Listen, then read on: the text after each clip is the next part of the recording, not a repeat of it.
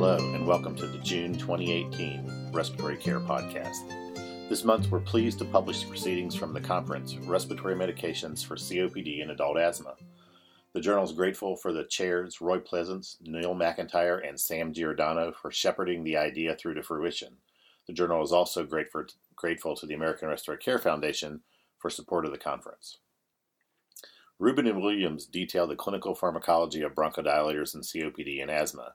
They discuss the action of beta agonists as well as anticholinergic bronchodilators, including onset and duration of action. A discussion of new receptor subtypes and G protein signaling demonstrates how these advances in drug discovery might produce safer bronchodilators with fewer side effects and longer activity. Corticosteroids represent a common therapy for both COPD and asthma, treating both inflammation and modulating immune function.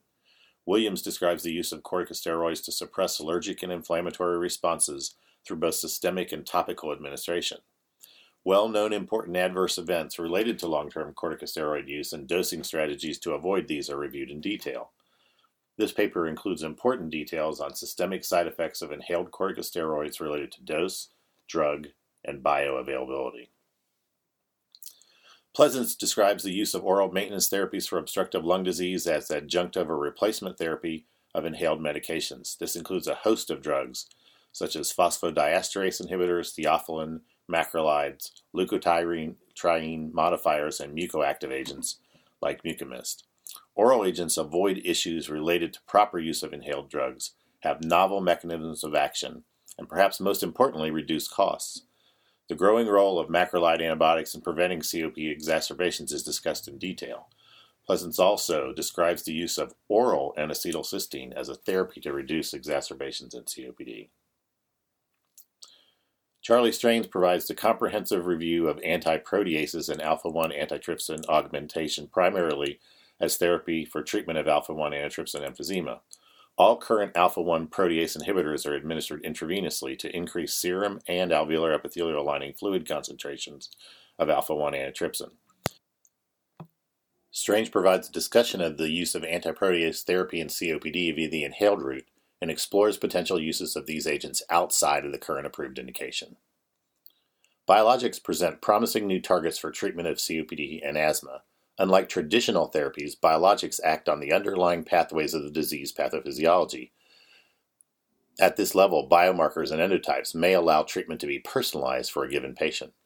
Targets for asthma and COPD include IgE, IL, and tyrosine kinases. Wechsler reviews preliminary work on biologics, detailing the favorable safety profile and potential for personalized therapy in severe asthma. Pleasance and Hess review aerosol delivery devices for obstructive lung disease, highlighting the importance of the inhaled medications in the treatment of chronic lung disease.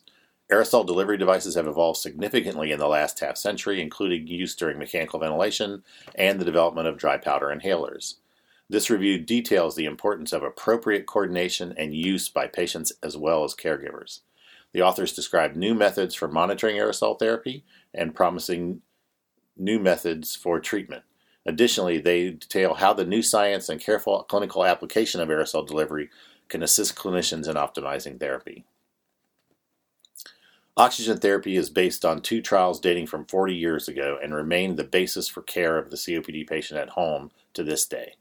Branson provides a complete review of the use of home oxygen therapy for resting hypoxemia, exertional hypoxemia, and sleep-related hypoxemia.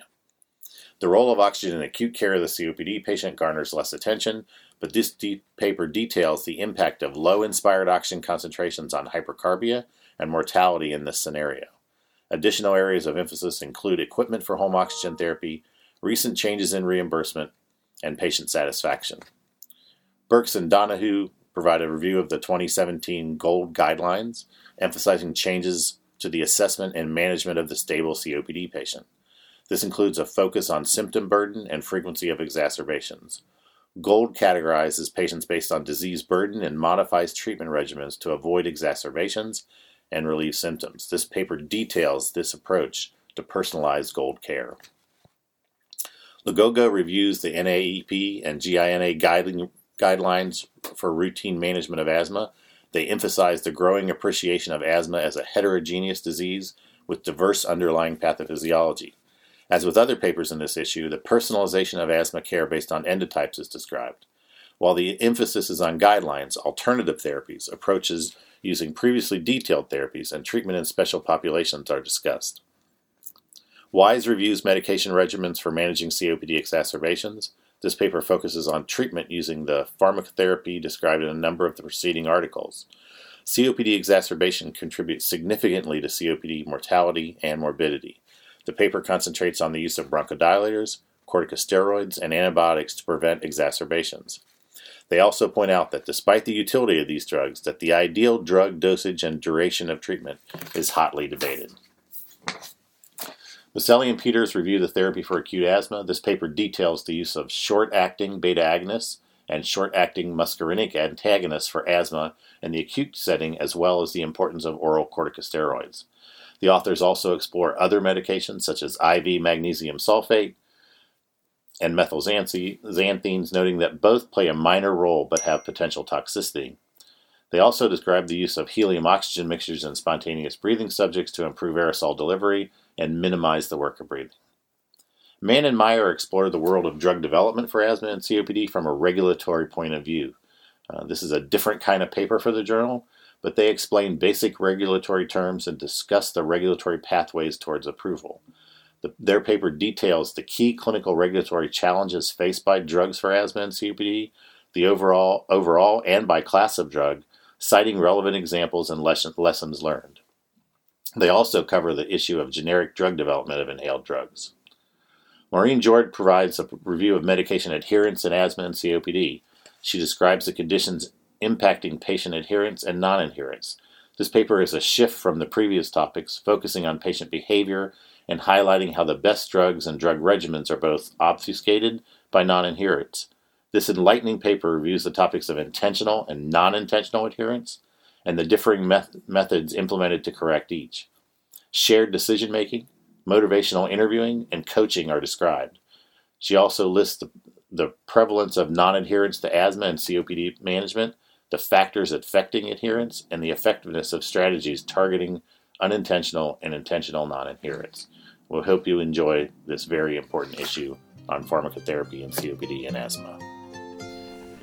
To receive the contents of this and past issues of the journal, visit our website at www.rcjournal.com.